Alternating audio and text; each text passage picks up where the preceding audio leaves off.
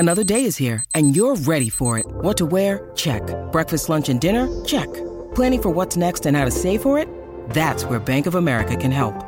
For your financial to-dos, Bank of America has experts ready to help get you closer to your goals. Get started at one of our local financial centers or 24/7 in our mobile banking app. Find a location near you at bankofamerica.com/talktous. What would you like the power to do? Mobile banking requires downloading the app and is only available for select devices. Message and data rates may apply. Bank of America N.A., member FDIC. When you need mealtime inspiration, it's worth shopping Kroger, where you'll find over 30,000 mouth-watering choices that excite your inner foodie. And no matter what tasty choice you make, you'll enjoy our everyday low prices, plus extra ways to save, like digital coupons worth over $600 each week. You can also save up to $1 off per gallon at the pump with fuel points. More savings and more inspiring flavors make shopping Kroger worth it every time. Kroger, fresh for everyone. Fuel restrictions apply. Welcome to the New Books Network.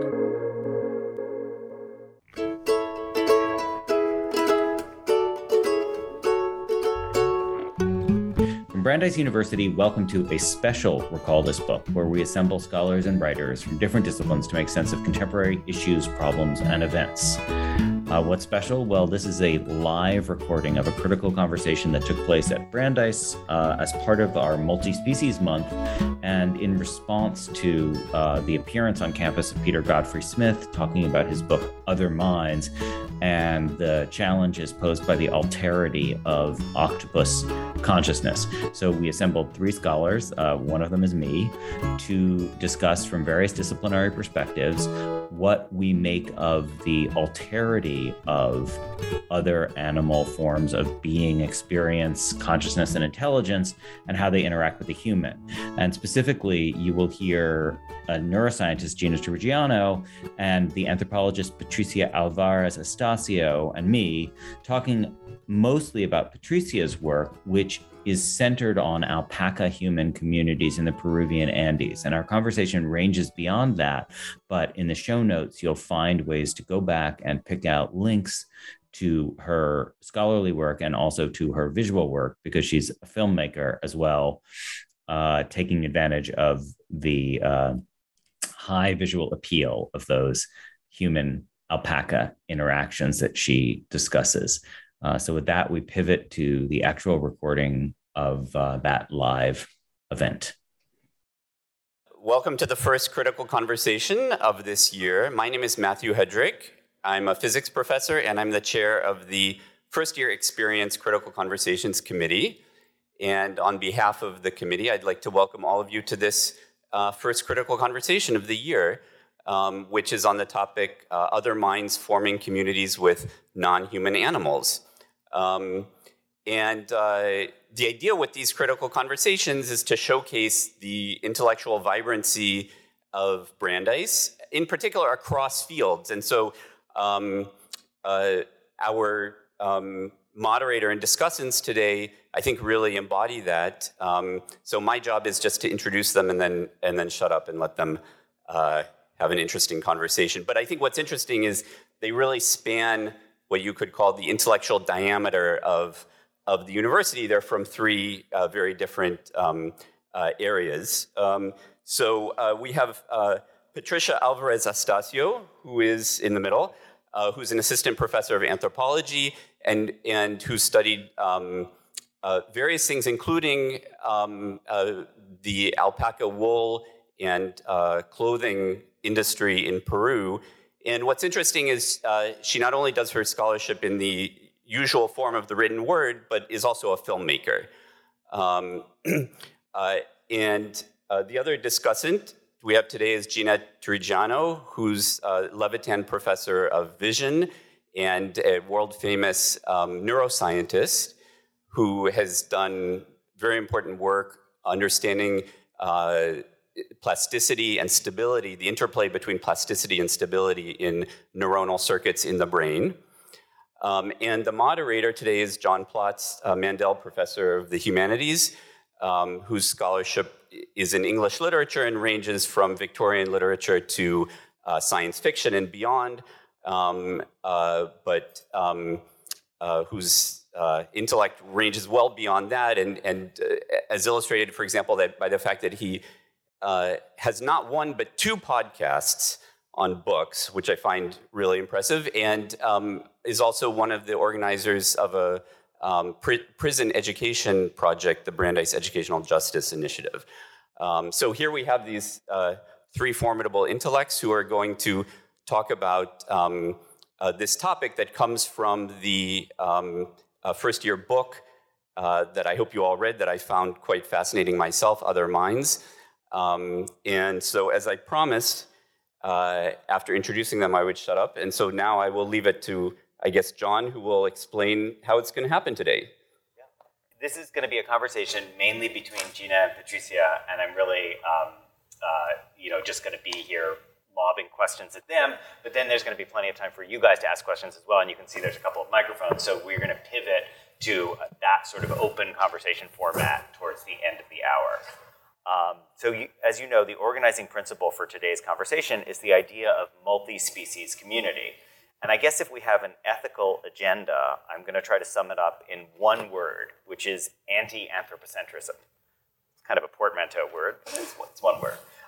We share this world with innumerable species. Gina, I had millions, but I was afraid Gina was going to correct me, with lots and lots of species, many of which have complex social systems and high intelligence. So can these species communities inform how we approach global communal challenges, such as the degradation of the environment?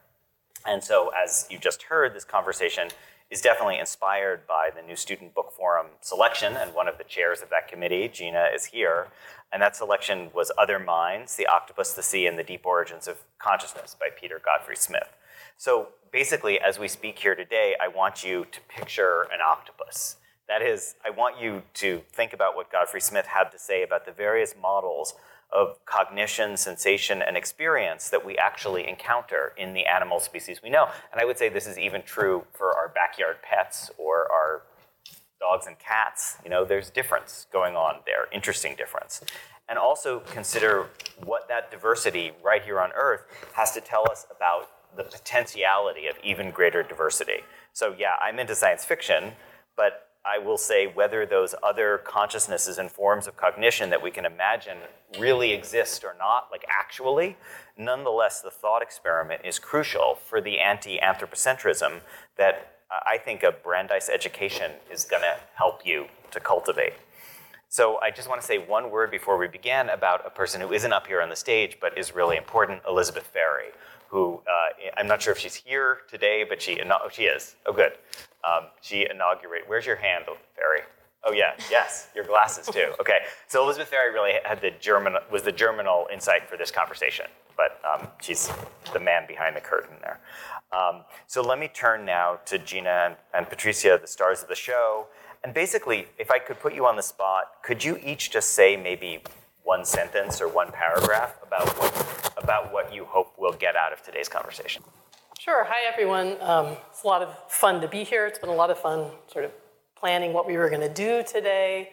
I guess as a biologist, I'm really keenly aware of our connections to other species and the really intricate web that we exist within. And we rely on this web for our life, for food, for clean air, for clean water. It's really impacts so many aspects of our lives. And yet, humans have modified our environment to such an incredible degree that we can exist, we can go for long periods of time without ever really encountering or noticing those connections. And so I guess if I had a hope from this conversation, what you might get out of it is that it would prompt you to really to open your eyes and to look for these connections, to see them, maybe even to feel them. Yes. So I think I have the same hope as Gina, and I come from it from a different angle, right? I think that not only we don't notice them, but it's about kind of reattuning, and this reattuning also makes us think about our own culture and our own communities and how we've learned to see or not to see the environment. So how can we kind of reflexively recognize those ways in which we've been taught to not see or recognize or overemphasize certain connections or read them in a particular way, right? How can we see them in a new form, right? How can we also kind of open our eyes to those ways in which we give nature and animals this kind of cultural and social meaning as well, right? As like a first step of recognizing. So one question I had for both of you guys really, but in a way, Gina, I think it might relate to you just kind of mobilizing your biological knowledge, is just to talk about how we would think about this example of the multi-species community in a greater context of like the multi-species communities that we all kind of live with. So, yeah. Right. I mean, I think many of them that are really influential for us are kind of invisible. Mm-hmm. Like one example that does not involve intelligent species would be thinking about our microbiome, for instance. And this is something I'm sure all of you have heard about. You know that we're a colony. We have 1,000 species of microbes that coexist with us. And these are really critical symbiotic relationships. We obviously give them a place to live, and we supply them with nutrients, but they supply us with nutrients as well. It sort of changes your perspective on the world when you think about yourself not as just an individual, but actually as this incredibly complex colony that we depend upon. And the influences. Some of this is overhyped probably, but it goes beyond just supplying nutrients. There's growing evidence that some of these microbes generate neuroactive compounds that actually influence our mood and our behavior in very important ways. So that's a really odd thing to think about. It's completely, most of the time, invisible to us, unless you have to take antibiotics for something and then you feel really bad for a while. And that's because you've kind of decimated this community and it actually has to regrow, and it isn't going to come back the same way it did necessarily, right? Because you might have wiped out some elements of that complicated, these are all interacting with each other and they fill different niches. And so that's one, I think, sort of interesting aspect, is that a lot of these communities, like this is a very visible example, right, where you see these people depend upon these animals for their livelihood. It's just really intertwined into the way they every aspect of how they live. But there are all these invisible connections like that we're subject to all the time. I wonder what the alpaca eye view is on this. What did the alpaca get from this relationship? I mean, it's really clear that what the human gain is, and that this is a really respectful relationship. But from the alpaca's point of view, why don't they just disappear into the Andes and not come back? I remember seeing them wandering around up into the hills, and nothing's keeping them, right? Yeah, and they don't run away like that. But one of the things that happens because of the ways in which humans have not evolved by themselves, right? Like we've evolved alongside with different kinds of animals. Some we've co-evolved. Yeah, with dogs we've co-evolved. Yeah. Others we've made them evolve into things. Mm-hmm. They need to be sheared, like sheep too, right? And there was this really story a couple of years ago, a really interesting story about this runaway sheep in Australia that got lost for I don't know how many months, and they couldn't find it. And eventually someone stumbled upon it, and the wool had grown so large that it had got caught between trees and it couldn't move, and who knows for how long it had been dangling in the forest or in the bush. And so alpacas need humans to shear them, right? They could not just, because it's just going to keep growing. So then that hinders their life. They also get medical attention if they get sick, right, or if they're injured, they get this kinds of kind of human and veterinary or kind of indigenous forms of care. They get, if we go into kind of Andean cosmology or the mythology, right, the alpacas are the animals that move in between the kind of spirit realm and the human realm as well. So they're this kind of very interesting being. Can I connect that to something Gina said at the beginning? Because I hear you saying there's an importance to the specificity of an indigenous form of respect, the way that these are animals that are woven into a coherent cosmology. But Gina, you also began by saying, like, we worry about getting cut off from our larger biological context. So the question I have is kind of tricky. It's about, like, I want to respect the difference of the indigenous forms of knowledge or understanding as opposed to, our own Waltham perspective, but also think about the common threads there. Because there's a way to tell the story where that is like, you can, alienate that as a form of knowledge. But I don't hear you doing that. I think it's more like, it actually is connected to Gina's point about, like, being aware of webs of commonness or something. Yeah, I as an anthropologist, I think it's important to recognize indigenous knowledge and points of view as well. And I think it also speaks to, right, how our culture and our society and our sets of beliefs allow us to see and understand nature in particular ways, and then that shapes our behavior towards nature. So regardless of the truthfulness, right, if the alpacas are actually this being that could do this or not, understanding them in this way and imagining that they have this other kind of point of view makes humans treat the alpacas and their environment in a particular way that I think is very different from us, and that, if we can recognize, how do we see kind of animals, right? How do we see those relationships? What kind of knowledge do we value about animals? We can see how that shapes how we behave towards animals, what animals we want around us, what animals we don't want to see and want to do away with, which ones are okay as pets, which ones are not okay as pets, what kind of, who we want in our community and who we don't want, and why. I think we're really not conscious about that, and that lack of seeing has big consequences. Mm-hmm. So I want to connect that.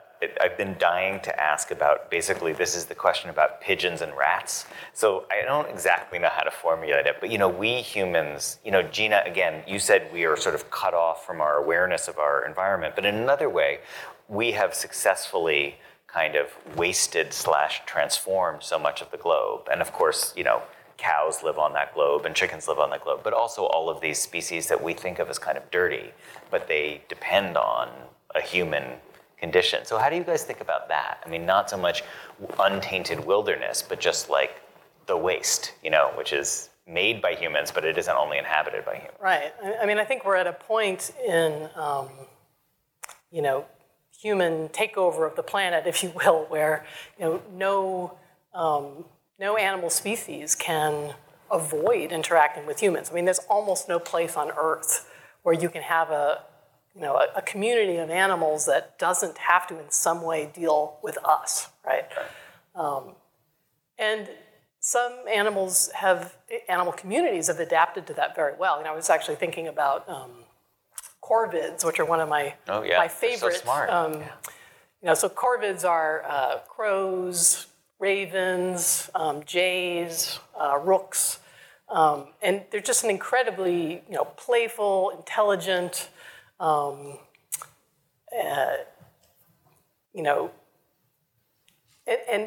what's interesting is that many of those species actually have thrived as human populations have grown.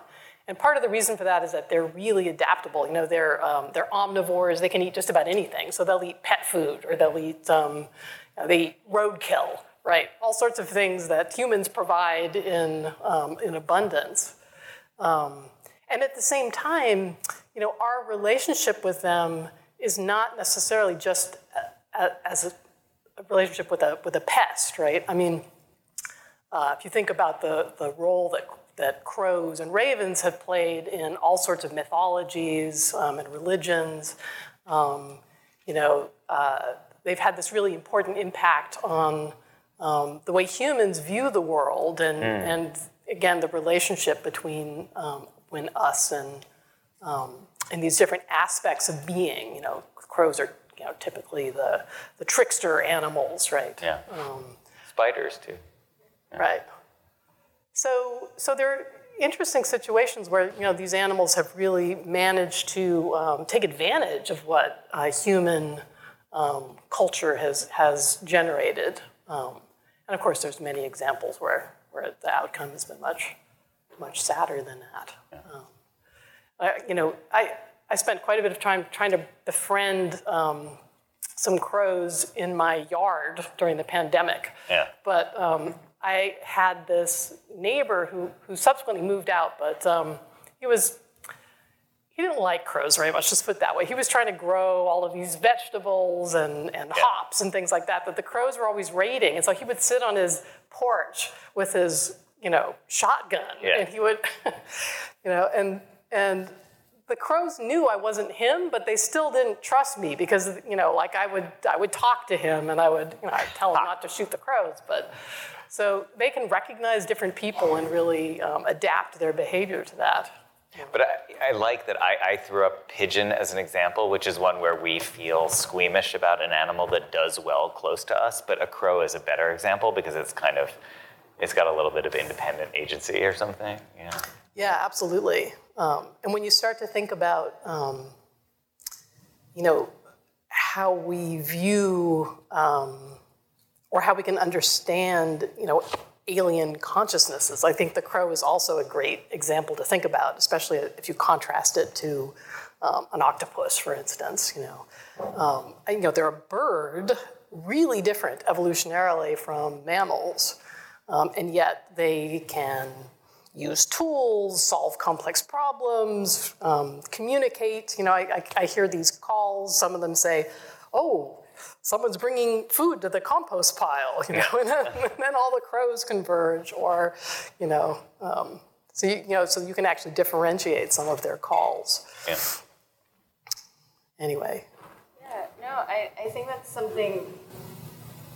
I was thinking about pigeons and thinking about not only pigeons but all these other animals that now, because of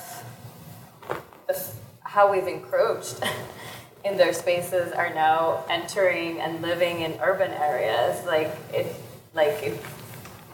that wasn't common before, right? So in Europe, there's a big issue with boars. So now you find wild boars in most cities because they kind of need to live and they're kind of adapting. And some of them become pests and others are kind of welcome.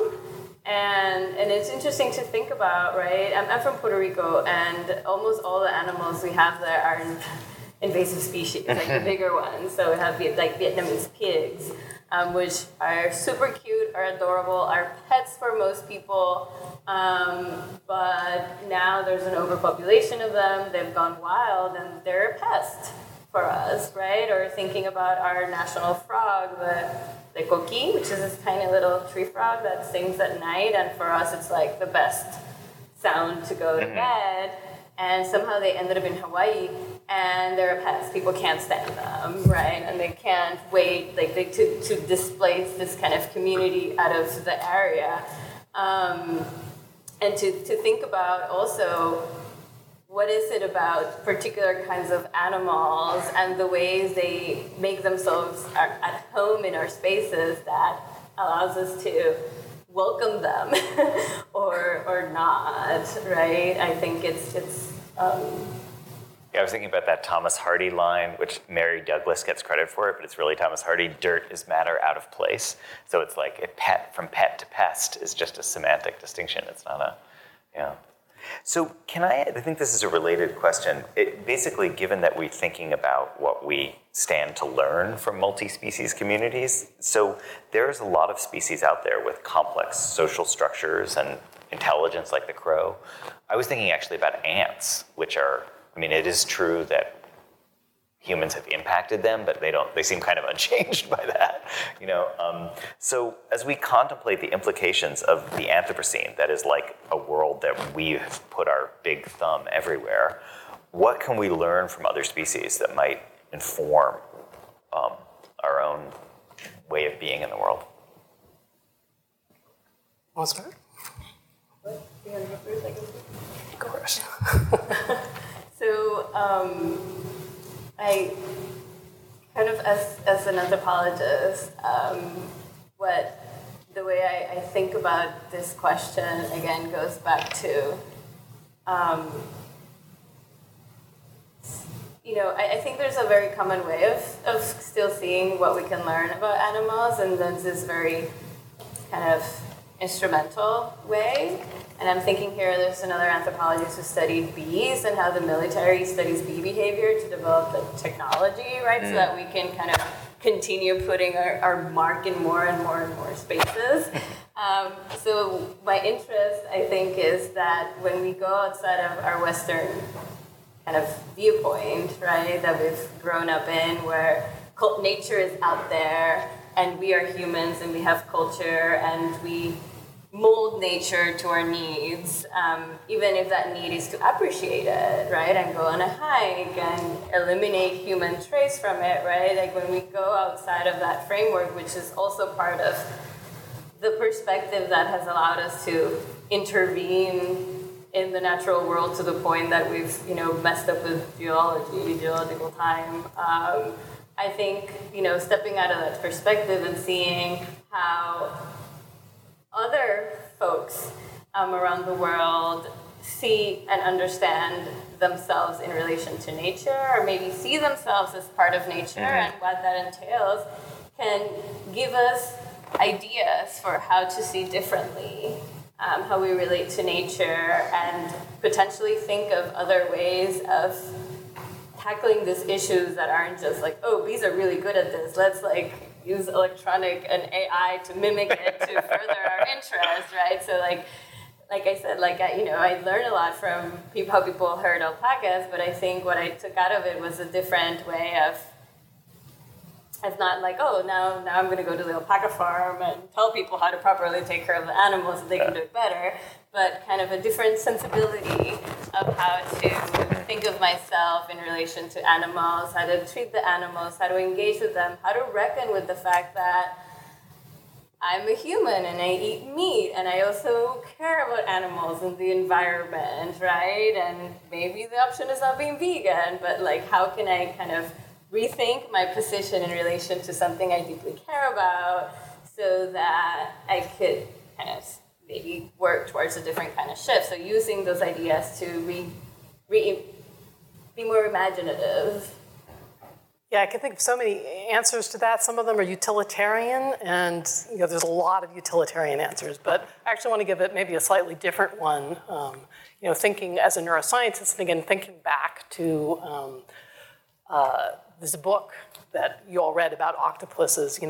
Part of, I think, what we can get out of interacting with other species and other communities of animals is a real expansion in our view of the ways of being in the world, ways of forming a society.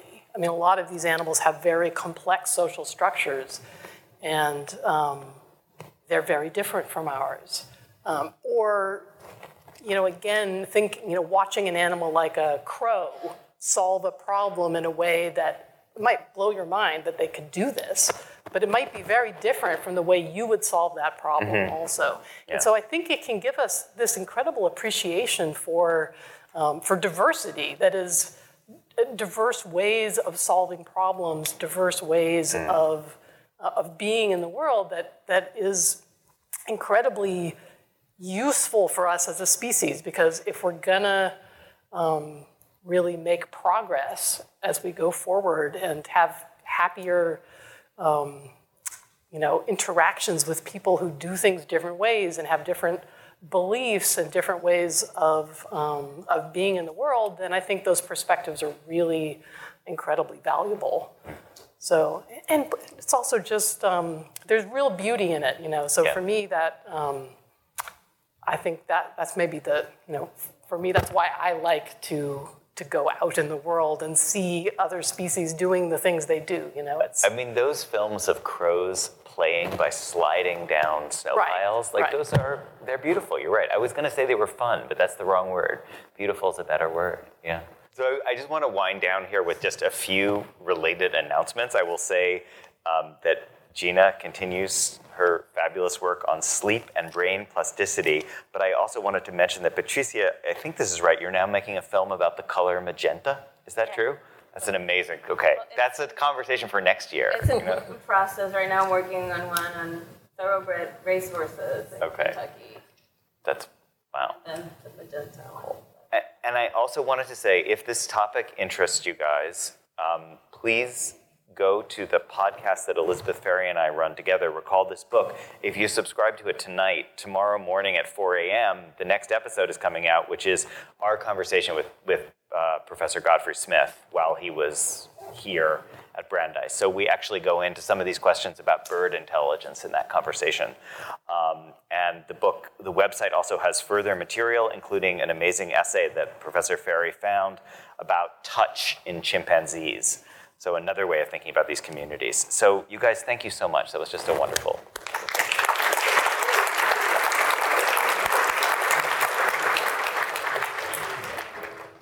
That concludes our live recording of a Brandeis critical conversation envisioned specifically as part of our multi-species month that Recall This Book.